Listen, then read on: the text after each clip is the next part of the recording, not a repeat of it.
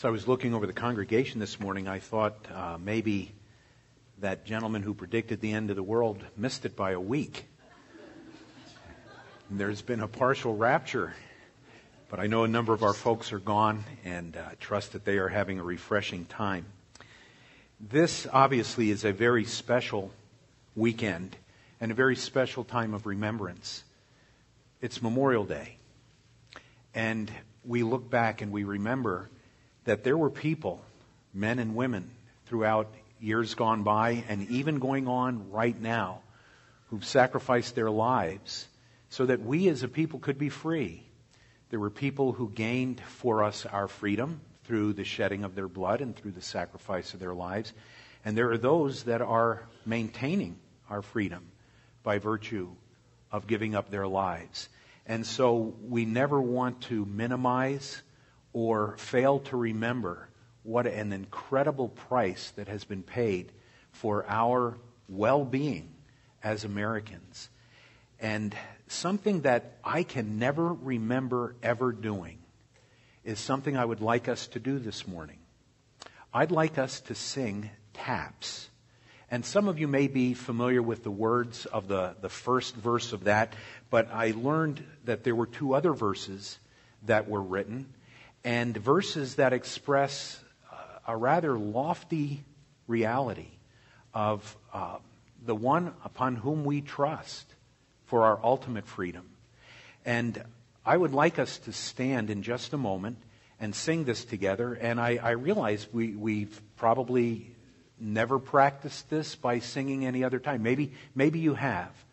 But I read something that I think is rather important for us to remember, and that is that it is customary when people sing taps that those who have not served in the military place their hand upon their heart, and those who have served in the military salute.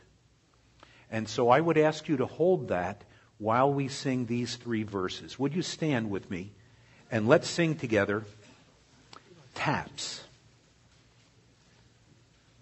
Day is done, gone the sun, from the lakes, from the hills, from the sky.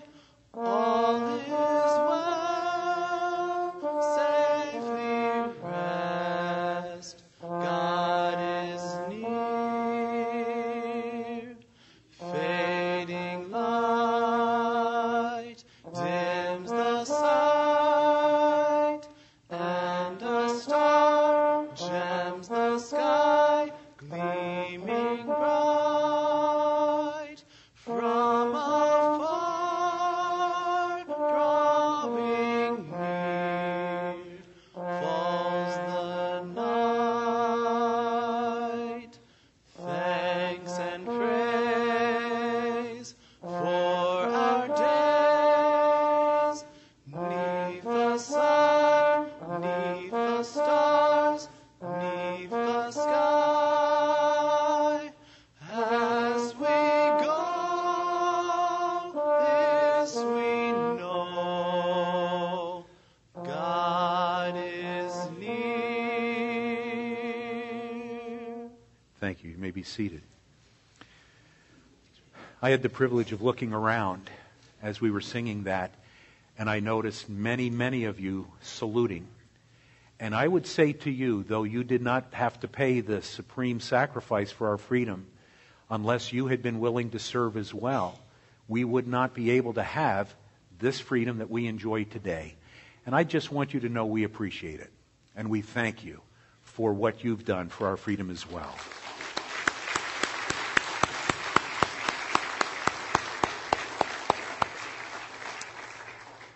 This is a very special weekend for other reasons as well.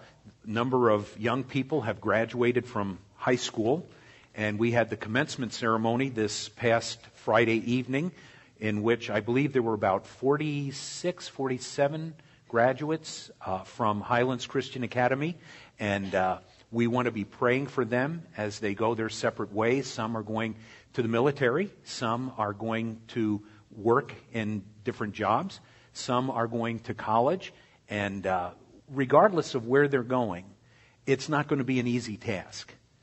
We know that by virtue of the world that we live in. And as I think about our young people, I pity them in many respects.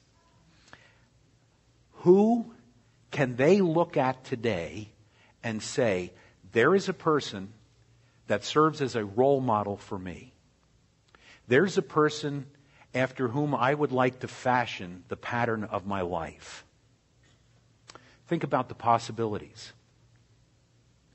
Lady Gaga. Thousands and thousands of people gather in New York to listen to her sing and to watch her antics. Would that be a good role model? Charlie Sheen.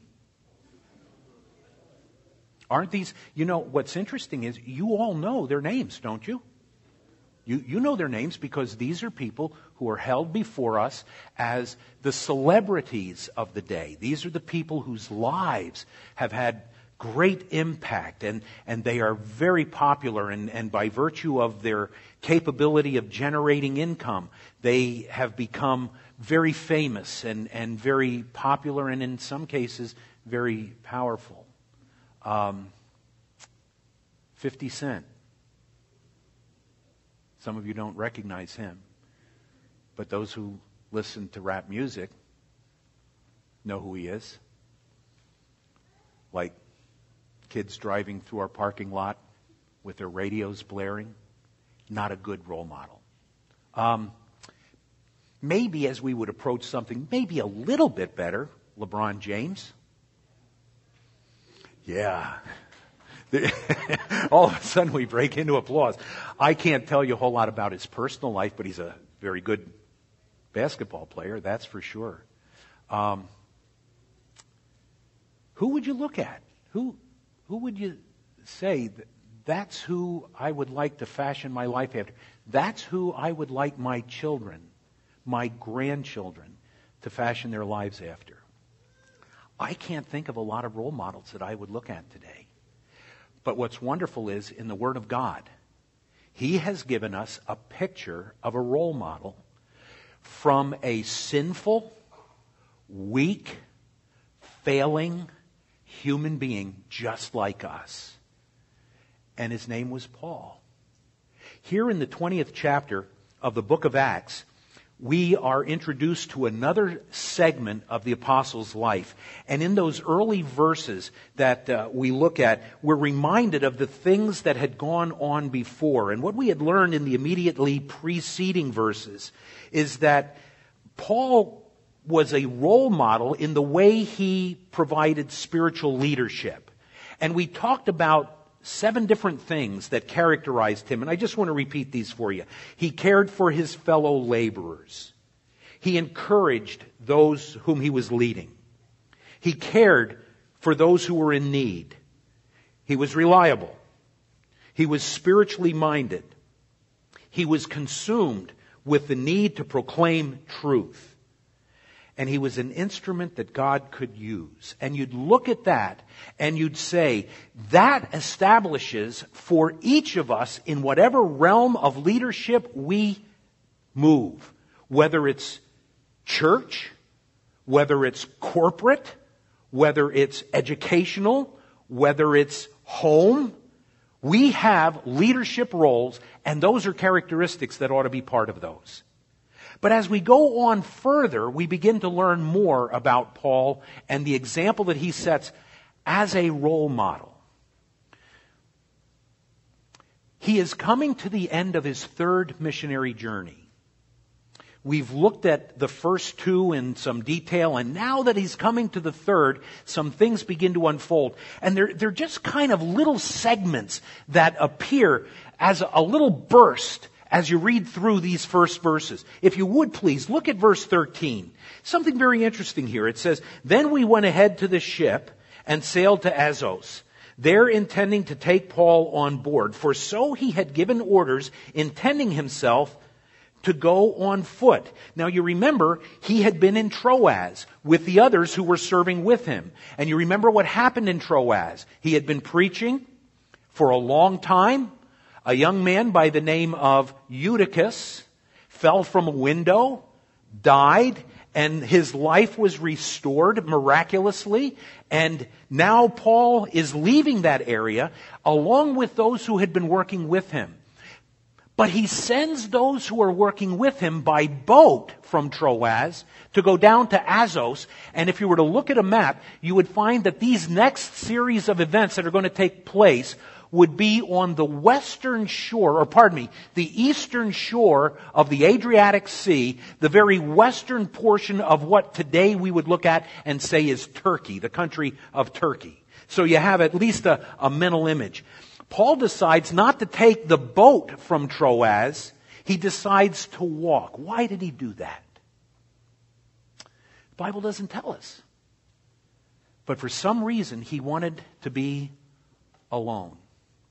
And I was reading one gentleman who was commenting on this verse, and he made what I think is probably a very correct observation.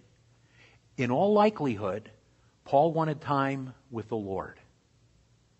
So much of his life has been spent in public ministry. So much of what he is doing is involved in ministering to others. And he needed to recharge. And as he walked alone. All his friends had gone on, and in that lonely walk, you can be sure that a man like Paul is communing with his God, speaking his heart's desires to his Lord, and listening as the Lord, through the power of His Spirit, would impress upon Paul's heart and mind those things that he should do. So, he arrives at Assos, and he meets up with his friends there. And they begin their journey southward. And as we go on to verse 14, it says, "And when he met us at Assos, we took him on board and came to Mytilene. We sailed from there, and the next day came opposite Chios. The following day, we arrived at Samos and stayed at Trogyllium." Not a whole lot is said about any of these places other than they were ports into which the boat could dock. They could get their supplies, they could get rest, and then they would continue on their travels until you get to the end of verse 15, where it says, "The next day we came to Miletus." Now, geographically, as he is making his way down this western shore of Turkey, if you notice, one of the primary cities of his ministry in the past was Ephesus. And in the last segment of his trip, he actually sailed around Ephesus and didn't stop. And you would look at that and you'd say, now why wouldn't he stop there? There were so many of the brethren that were there. There were so many people that had been won to the Savior who were in the process of growing and developing as disciples of Christ. But Paul went right by them. And I think there's probably some pretty obvious reasons for that as well. At least in my way of looking at it. You remember what happened the last time he was in Ephesus? There was a terrible riot. Do you remember how the people had dragged some of the believers into the theater and they were yelling out for 2 hours praises to their goddess Diana? There was some tension there. But add to that something else. Apparently word had come back to Paul that there were people who were discrediting his ministry. And they were trying to undermine what Paul was doing. And that wasn't unique to the situation in Ephesus. Paul's going to find out that the same thing is going on in the city of Corinth, where they're trying to undermine his ministry. He's going to find out everywhere he goes, where the power of God is demonstrated, there comes an invasion from demonic powers that lie and distort the truth. And so Paul knows that this is going on. But he has a desire, and his desire is to be back in the city of Jerusalem by the day of Pentecost. He actually wanted to be back there for the Passover, but he didn't make it. There were other things that had taken place, so he couldn't make it. But he knew if he went into Ephesus, there was going to be more trouble, and he was going to spend more time than he could afford to spend if he was going to make it back to be with the believers in the city of Jerusalem. And you'll remember, they were also bringing financial aid to the people there. So there was a need that the people had. So we're told here in verse 15 at the end where it says, "The next day we came to Miletus." 16 explains more for us. For Paul had decided to sail past Ephesus so that he would not have to spend time in Asia. For he was hurrying to be at Jerusalem, if possible, on the day of Pentecost. So, that's his objective and that's his goal. But he cannot leave unaddressed the issues related to those who are undermining his ministry. So he does something that took several days. In verse 17 it says, from Miletus he sent to Ephesus and called for the elders of the church. Paul knew that if the church was going to be protected, the men who were responsible for the spiritual leadership over that congregation were going to have to take a strong stand for the truth. And they were going to be the ones in whose hands the defense of the gospel was going to remain. And so he brings together the elders, those who are overseeing the welfare of the body of believers. And he begins to pour out his heart to them. And as he does that, what he does for us is he takes a canvas and he mixes the colors of a life and ministry that are lived for the glory of Christ, and he begins to paint a picture on that canvas. And the picture is a self-portrait. Not with any pride, but a self-portrait of what was accomplished in his life and the way it was accomplished, so that these people could listen to what he had said before. The things that you have both heard and seen and you've experienced in me, those do. You need a role model? Here's one. And so he tells them, I am going to show you the purpose for which I lived and am living, and it should parallel your purpose of life as well. And so he tells them, examine the purposes of my life and look at me to see what I've done so that you can follow my example. And he begins there in verse 18 when he talks to them about the purpose of his ministry.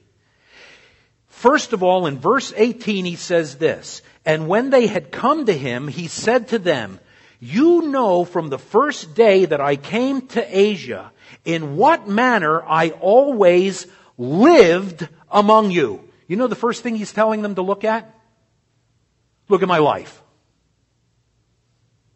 A lot of people would be very nervous about telling folks to look at their lives, because sometimes the things that people say and the way that people live don't match up. Paul had nothing to hide. He freely admitted that he was a sinner. As a matter of fact, from his perspective, he was the chiefest, the greatest of sinners. And he was a man who understood the weakness of his own flesh. He was a man that understood he walked in the same type shoes that you and I walk in. He faced the same temptations. He dealt with the same trials. He went through the same difficulties, and then far beyond what we've ever experienced or probably ever will. And he says, take a look at my life. I'm not perfect, but I'll tell you this, my life's an open book. What you see is what you get. I've got nothing to hide. One of the things that to me has been troubling has been the inconsistency of life that I've seen in believers in comparison to what they say. I'm going to take you back a lot of years. When I was a teenager, my family and I were helping get established a branch church from the church that we were attending there in Pennsylvania. And the branch church got off to a good start, and things were going very well. And there was a Sunday school teacher in that church that was my teacher. It was a single lady, a German lady, and she loved the Lord and faithfully carried out her tasks of teaching. And she would come well prepared, and she was just a delightful lady.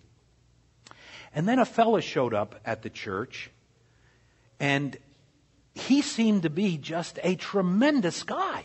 He knew the Word of God. Oh, and he dressed immaculately. I mean, he had on his coat and tie and white shirt, all the stuff that you're supposed to wear on Sunday. It was a facade.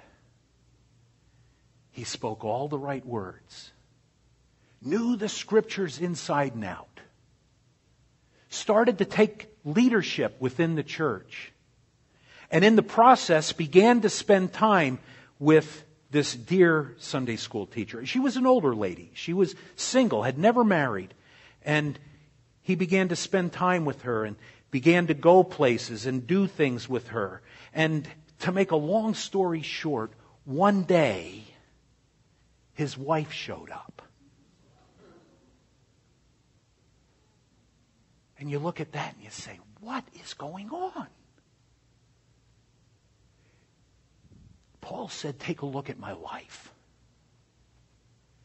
Yes, I know I'm weak. I know I'm a sinner. And I know I would disappoint you and I would fail you. However, what you see is what you get. I'm not hiding anything from you. Don't you hide. You live consistently with the things that you say.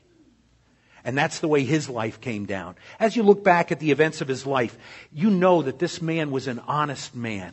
This man was a committed man. This was a guy who had a compassionate heart for the needs of people and for the eternal well-being of their souls. And you look at him and you say, there's a life that I could model my life after. I'm not perfect. I'm going to fail. There are weaknesses within my life. But one thing I'm going to do through the power of God, I'm going to live in front of you the way I talk in front of you. And you're going to find a consistent life. Is that how you're living?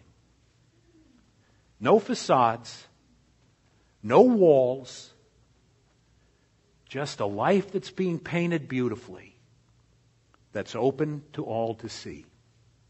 As you go on into the 19th verse, he continues. He says, serving the Lord with all humility, with many tears and trials, which happened to me by the plotting of the Jews. He says, all right, here's another area for you to look at. Look at my service.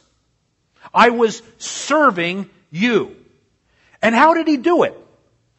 With humility. Serving the Lord with all humility. There was no arrogance with this man. He understood that it was the grace of God that set him apart to do the work of an apostle. He understood that it was by the grace of God that he was given forgiveness, that he was given life. And he looked at the reality of how he got to where he was, and he knew it wasn't because of his own doing. It was God's doing. There was no arrogance. There was no pride. You would look at a man like the Apostle Paul and you would say, there's a guy that really got a lot done. Look at all the churches that he started. Look at all the people that he led to Christ. Look at all the believers that he helped build up in the faith. Look at all of the work this man did. All of the suffering he went through, and he did it willingly. And Paul would say back to you and me, anything that was done of eternal value was done by the power of God's Spirit and not me. That's why he could say, I served the Lord with all humility. It wasn't me. God could have chosen anyone he desired, and he could have done the same thing through them that he did through me. But for some reason, by his grace, he chose me. He was not a dictator. He didn't snap his fingers and tell people what they should do. By force of his character and by the power of God's Word, he would lay the truth out in front of people, and then he would put upon their shoulders the responsibility to respond and do what they were supposed to do. Take a look. Look at his service. Look at the humility with which he serves. Look at the humility with which he demonstrated compassion to the people to whom he was sent to minister. He loved them. Not only did he sacrifice for the cause of Christ, but he sacrificed for the well-being of those people to whom he was ministering. I look at this life and I say, there is a life. And I look at this service and I say, there's a service to pattern my life after. You go on into the next verse, into verse 20. You read this. How I kept back nothing that was helpful, but proclaimed it to you and taught you publicly and from house to house. Now he shows us about his preaching or his teaching. For some of us, preaching will be an issue. But for most of us in this room, it's going to come down to the way we teach.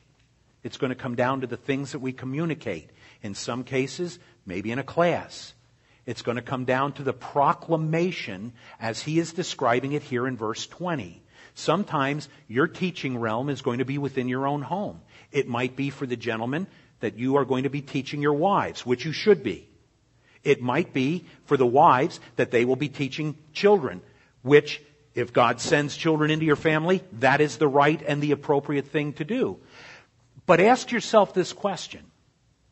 Did Paul back off of teaching hard things? Never. He was always compassionate. He was always desirous to see the well-being of the people. But I want to tell you, there was no doctrine that he backed away from. Whatever it was that the Lord wanted him to proclaim, that's what he taught, no matter what. There was nothing hard that he had to address that he chose instead to tickle the ears of the people. He spoke what God told him to speak. And sometimes the messages were tough. I want to tell you, if you don't think they were, just read through 1 Corinthians, which we'll, Lord willing, be studying unless we're raptured in October now.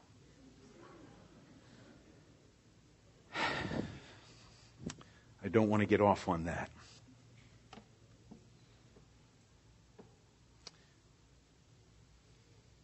There was no labor that he backed away from. You remember how he said, when I came to you, he said, I didn't do so drawing my support from you. It was churches from elsewhere that supported me.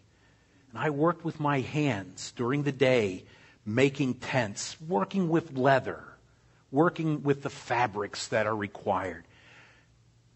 And then at night I taught you. There was nothing too hard for the accomplishment of the purpose for which Christ sent me. So we have his life. We have his service. We have his preaching, teaching, his proclamation. And then we have his passion. Look at this, verse 21. Testifying to Jews and also to Greeks, repentance toward God and faith toward our Lord Jesus Christ. The way this verse is written, it introduces two elements that Paul focused upon. And this was the passion of his heart. He wanted people to understand that repentance was a necessary part of finding forgiveness and eternal life. But it's not the way we often think of repentance. When we think about repenting, we think about falling on our face, crying out, asking for forgiveness for our sins. But that's not really at the heart of what repentance is about. Yes, sins are definitely involved. Sins are committed because of the very nature of sin that we have dwelling within us.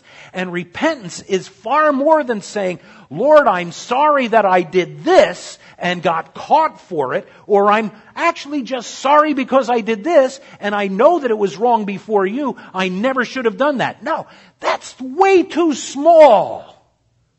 Real repentance says this: I am engulfed in the reality of sin, and from my very nature, I am a sinful person condemned to eternal destiny away from God in eternal punishment, and I turn from my sin toward the true and the living God.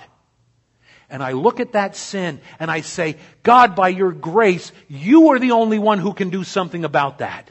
And I am now turning to you in faith, accepting that sacrifice that you provided through Jesus Christ.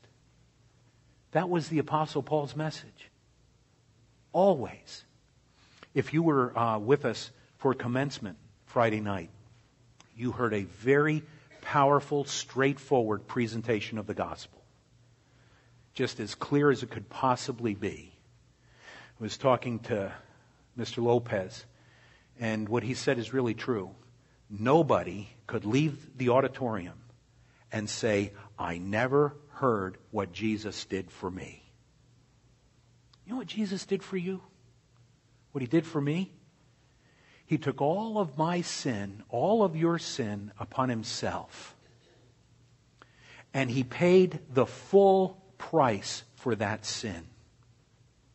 I made a terrible mistake about half an hour ago. And you probably want to know what it is, don't you?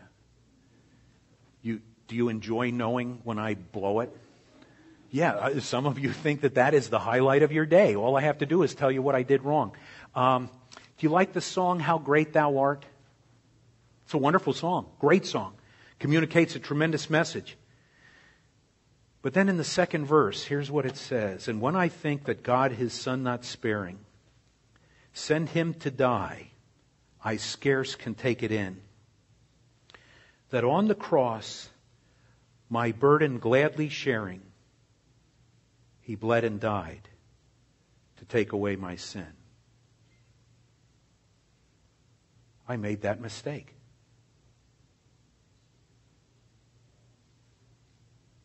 Did any of you catch it? He didn't share my burden. He bore my burden. There is a huge difference. I can't do anything to earn God's favor. Jesus did it all.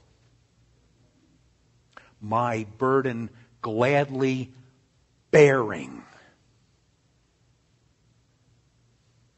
He carried all of my sin and all of yours, so that when you come to the realization of how serious your sin is and the implications of what that sin will do to you for all eternity, the only hope you have is to repent.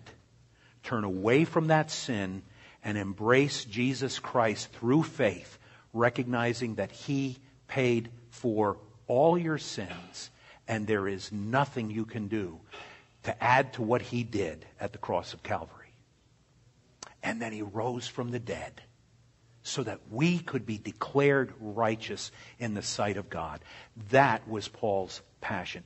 You don't have to be a pastor to tell people that.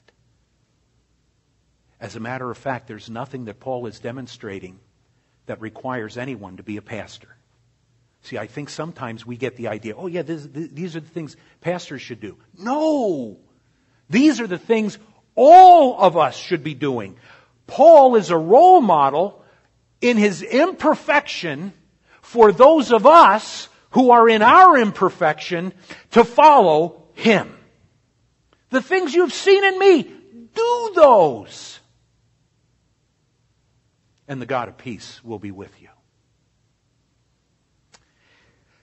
He's put down quite a list of things here for his ministry, his life, his service, his preaching, his passion.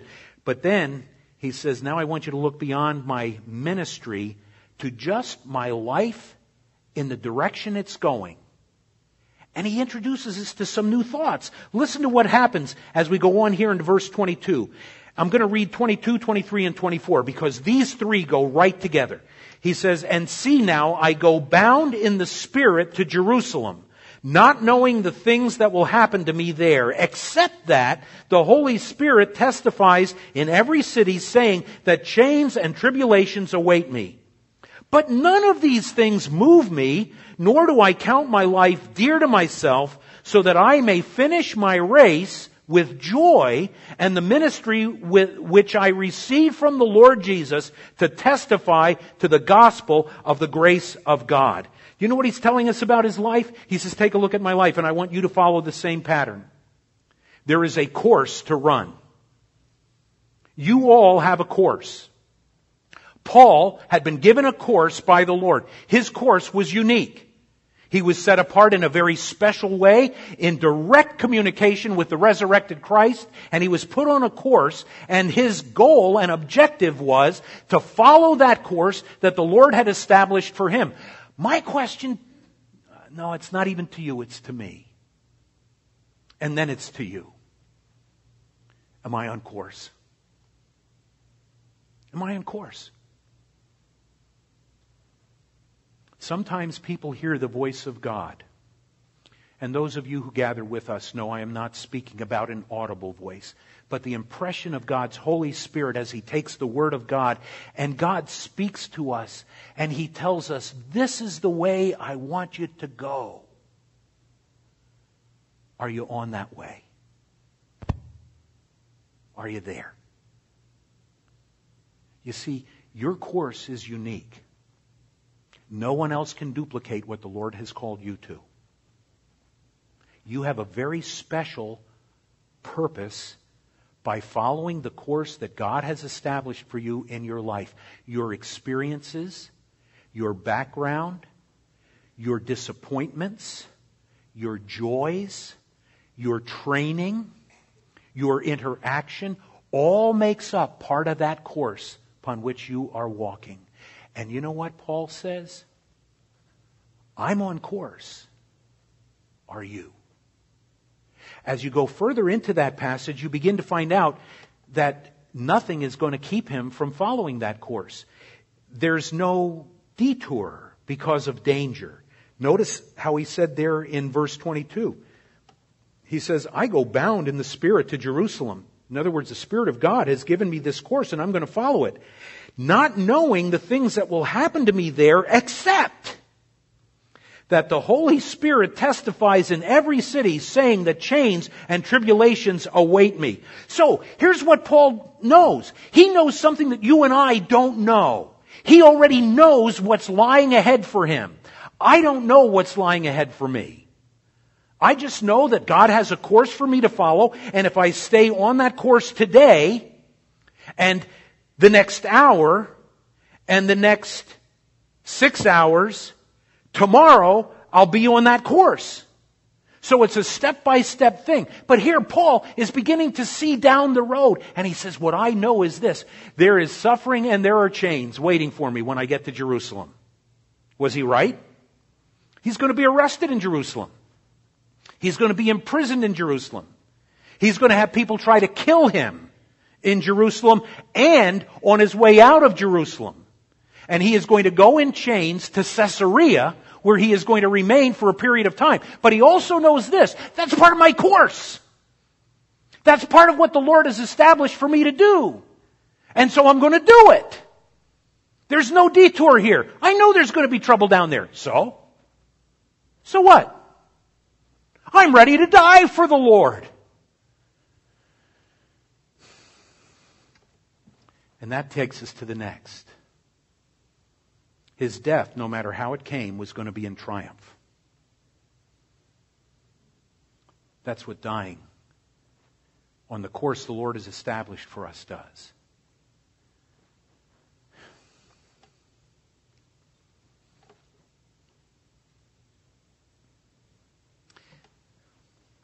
I hate to admit this to you. I watched American Idol.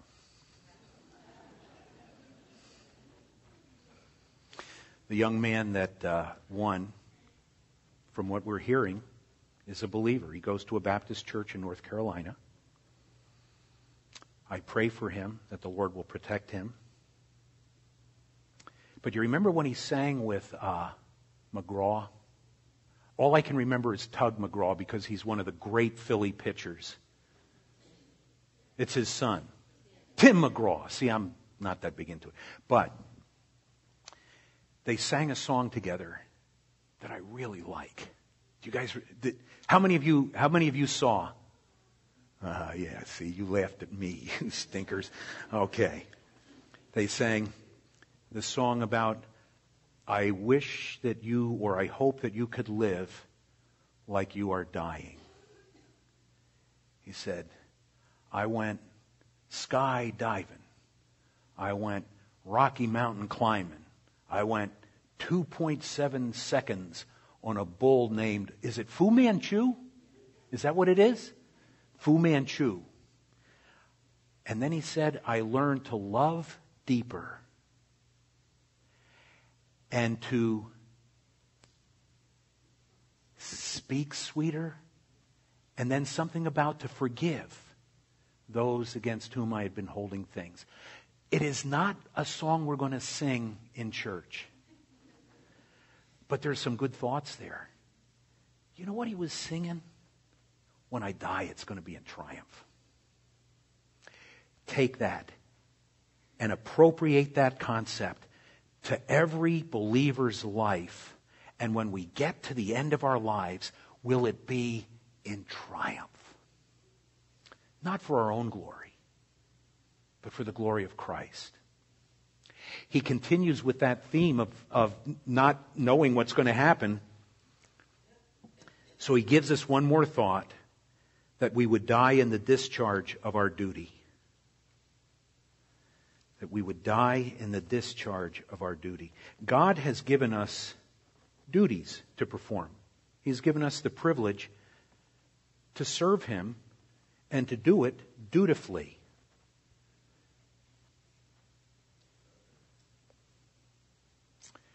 I'm going to ask you not to say amen, because you will say it at the wrong time. Okay? There is a sense in which the rapture is such a blessed hope, because it is going to get us out of this sin-cursed, evil world. Don't say amen. And it will do that. But if that's the reason you have a hope, you're wrong. When we die, it's not to escape. It's to conclude. I finished the race. I kept the faith. I followed that course that the Lord has laid out for me. And I'm not escaping this world. My job is done. Wouldn't that be a great way to die? My job is done. Now, Lord, I'm ready to go. And as you're walking on that course that He's established for you, you'll never go home a moment sooner than you should. Kind of neat to know, isn't it? Never a moment before the job is finished. He's given us great hope. Paul looked forward in hope, regardless of the things that came into his life, because he knew what Christ had done for him. You and I can have that same hope. Follow his pattern. Young people, there's a role model. Let's stand.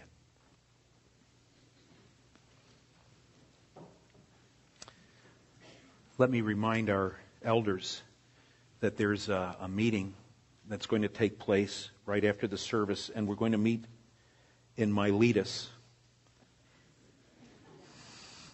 which is 30 miles south of Ephesus. No, I'm not sure. Where are we going to meet? George? Up in the meeting room? Okay. Pardon me? Oh, it's the deacons? Oh, it's not the elders. Oh, you weren't aware of any meeting, George. See, I'm glad Paul had a lot of weaknesses and imperfections. Okay, I guess it's going to be the deacons. We're going to meet up in the room. Let's pray. Father, thank you for this privilege. Thank you for allowing us to look into the life of a man who established for us a tremendous pattern to follow. And we identify with him because he was just as we are. Sinful, weak, failing. And yet He established a pattern of life and ministry that we can follow for the purpose of bringing glory to You. Thank You for allowing that. In Jesus' name, amen. Have a great day.